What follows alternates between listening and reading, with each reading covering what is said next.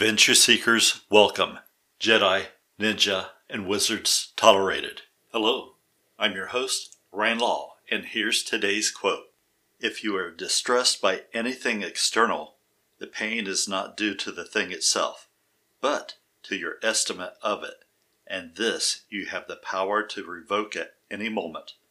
Marcus Aurelius. And now it's time for AJNW News.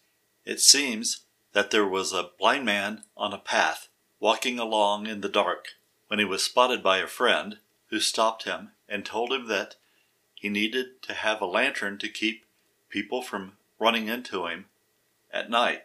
The blind man explained he didn't need a lantern as it was always dark for him, but his friend insisted, and the lantern was for others to be able to see the blind man.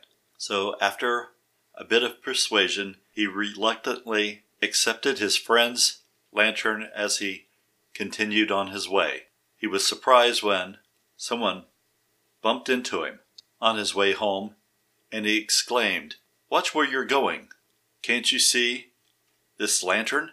The stranger replied, "Your candle has gone out." Sometimes we find ourselves in similar situations. It seems the trick is keep your candle lit or avoid people who are unaware of where they're going. The story does not tell if the stranger that ran into the blind man was carrying a lantern or not, but obviously he wasn't paying attention if he was. Oftentimes, our lantern is only ornamental, it seems, whether the candle is lit or not. And now it's time for AJNW weather. It is cold outside, but we are expecting a warming trend for the next few days, followed by rain and cold. And now for AJNW traffic. The roads have been slick, possibly due to the freezing rain. And moving on to AJNW sports, this weekend I watched sports on TV with my brother. We saw football, bowling, billiards, and poker as he flipped back and forth between channels. I was surprised when they got a hole-in-one in poker, but then I realized the poker game was James Bond in Casino Royale. And now it's time for a haiku by Sensei. Frigid break a day, a silky soft flowing of hands, key breathing, training. And now it's time for Q&A with Sensei. Oftentimes people ask about a Zen koan. Most Zen koans are just a thought process for you to contemplate mindfulness. One of my favorites has always been, what is the sound of one hand clapping? Along that line, the other night, I had a dream that made me think of a Zen koan. In my dream, I had awakened to the question of, what was Christ's last miracle before crucifixion? It, of course, was the healing of the ear of the slave Caiaphas, who was the Roman-appointed Hebrew priest that was in charge of the Sanhedrin court that put Christ on trial. I always wondered what type of individual would try someone who had just reattached the ear of your slave. As I understand it, Caiaphas was concerned with the fear of a Jewish people uprising proclaiming Christ as their king, and he went ahead with the trial to sacrifice one man to preserve the lives of many others. For certainly the Romans would have came in and stopped any Hebrew uprising. Still, it makes me wonder. He that has an ear, let him hear what the Spirit has to speak. And now it's time for an introduction of Book 7 of the Mystic Dreamwalker series, Ruger Jackson in Xanderland. Chapter 1. New Kid in Town. The plaster and brick, 2-story schoolhouse on the army base didn't look all that impressive to him as he got off the school bus and made his way to the office.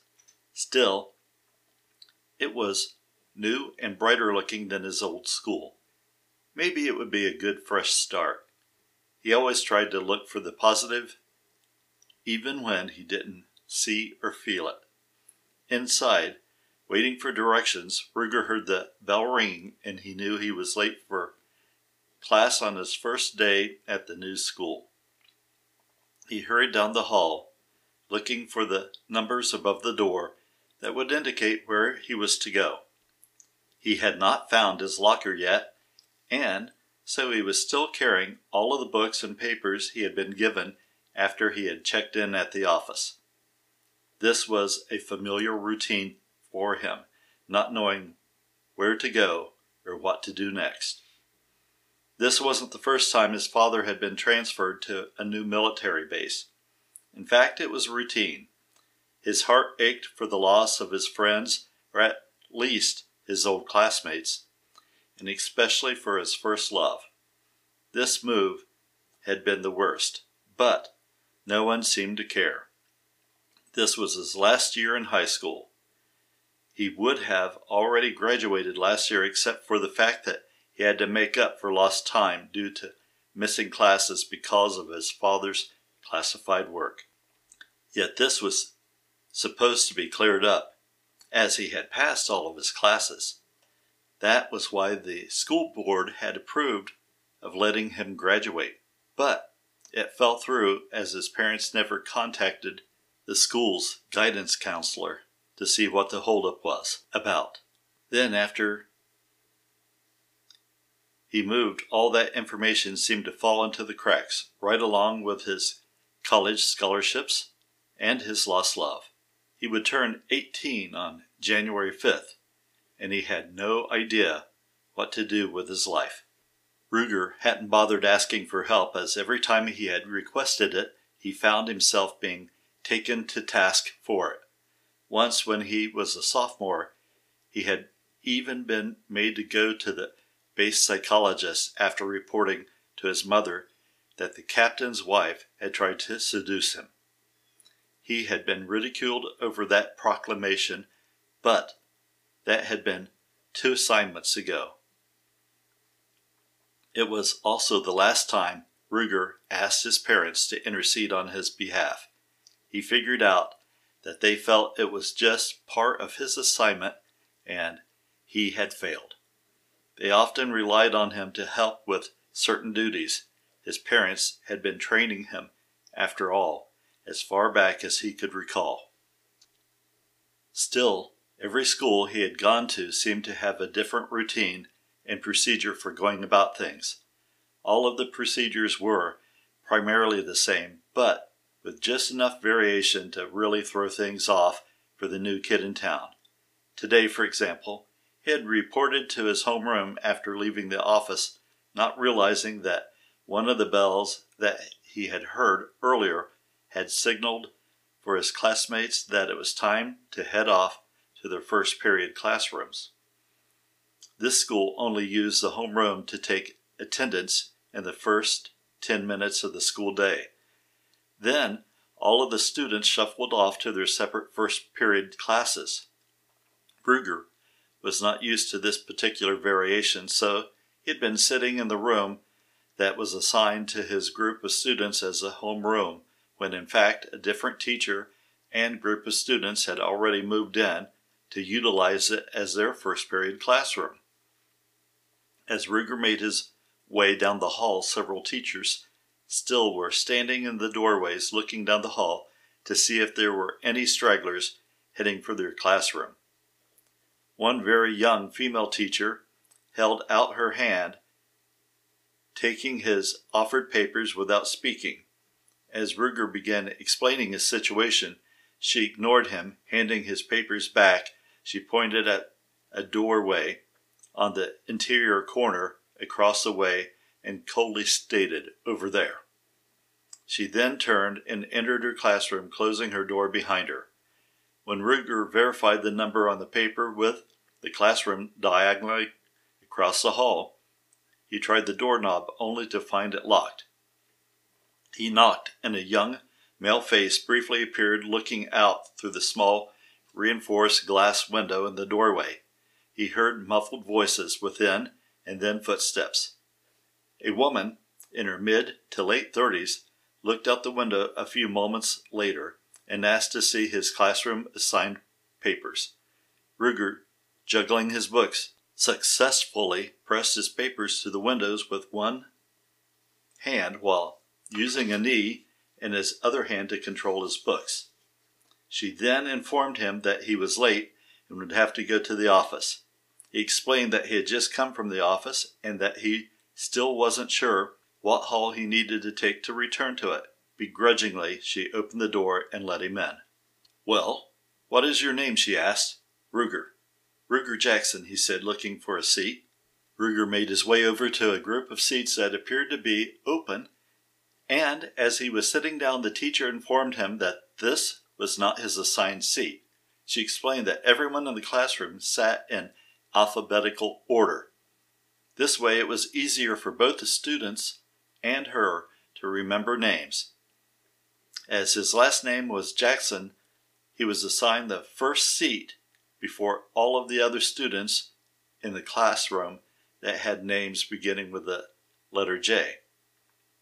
These students now had to get up and move back one seat. This, of course, disrupted the entire classroom, and everyone grumbled about having to shuffle their book bags as the J group redistributed themselves.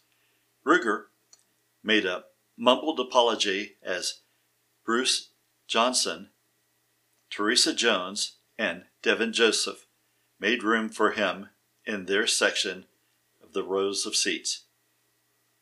After everyone had settled into their new position, the teacher introduced him to the class as Ruger Jackson. Ruger felt his ears burn with embarrassment as he corrected the teacher's pronunciation of his name. Her face flushed somewhat as well, but Ruger perceived it was not as embarrassment as much as anger for being corrected by a student. The teacher then began to complain about how some parents, in an effort to make their nondescript children stand out, chose outlandish names for them.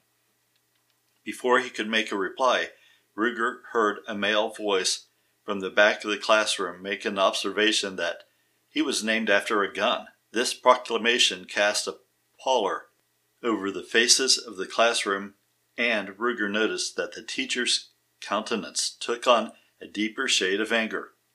"Is that so, Mr. Jackson?" asked the teacher, that he was to find out later was referred to as the Major due to her demeanor and not any military rank. "Did you say his name was Ruger Jackoff?" asked the male voice. Ruger, usually quick-witted with his replies, realized that he was treading on dangerous ground, even though he didn't understand the reason. Instead of acknowledging that he indeed had been named after his father's favorite firearm manufacturer, a company that his father had made stock investments with long before he was born, he cleared his throat, taking his time before making a reply. "No, that's what I told your mother," said Ruger to the unidentified commentator amidst some hoots from the classroom. He then explained he was born on an Air Force base in Germany, and that it was his understanding his German name held the meaning of silence, as in rest or even peace. It also helped put himself in a category of being a minority of sorts. "You said an Air Force base. This school is filled with Army personnel children and no Air Force brats, as we are not an Air Force base." "I take it that your parents are former Air Force personnel," said the teacher. "Sorry if my father's service to the United States Air Force offends you, but it might please you to know that my father re-enlisted in the Army," said Ruger.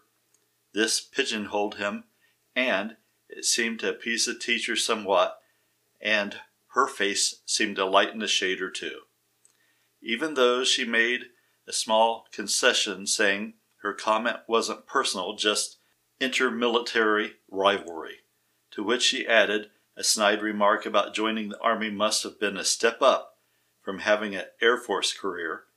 She seemed happy with her put-down as she surveyed the classroom, studying the faces of her students to see who would take offense at her comment. She was pleased with the reaction. That was until the same male voice that had inflamed the situation in the first place took the opportunity to fan the flames again by proclaiming that Ruger's name meant rest in peace. His attempt to aggravate the teacher and entertain the classroom took the attention away from Ruger as he took his seat and placed his books under his desk. Ruger was trying to hide his own anger, as it had gotten him in trouble many times before. A good portion of the kids in the classroom chuckled under their breath as the teacher turned her attention to the young man named Woody that had been making all of the wisecracks. After a scolding and a threat of issuing a demerit to him, the classroom once again took on its somber tone, and the teacher began to drone on about the rule of law and civics. The rest of the regular school day went by just as smoothly, with the exception of lunchtime.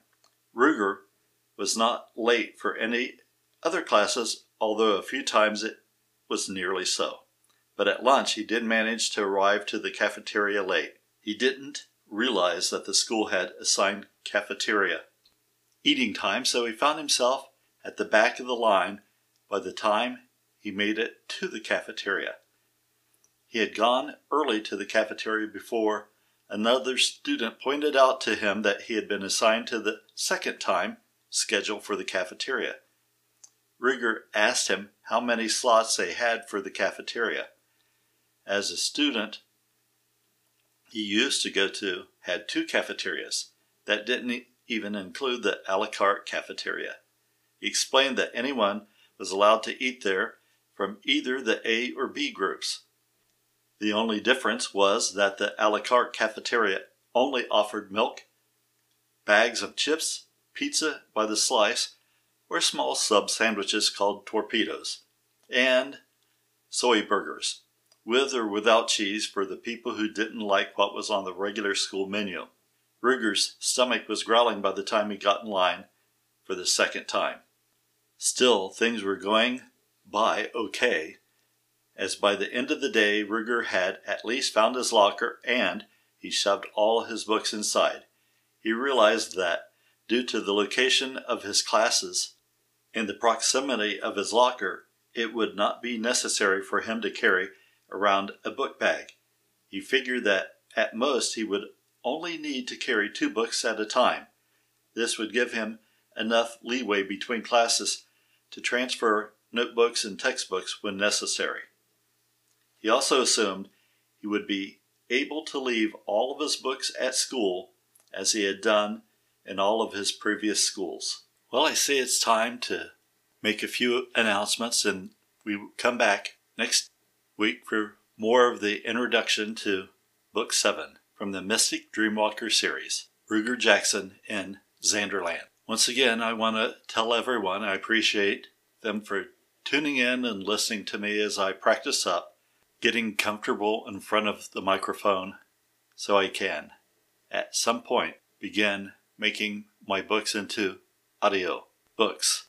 And please feel free to sign up on my fan page at my website or join me on my Rand Law Patreon page, where you will receive special notices and information on deals and events. My email is rand@rand-lawrence, and my webpage www.rand-lawrence.com. I highly recommend martial art instruction. Everything I do has been influenced by the martial arts.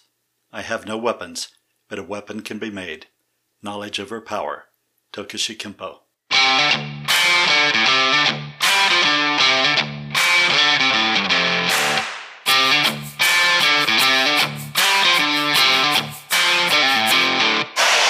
Keep following your dreams.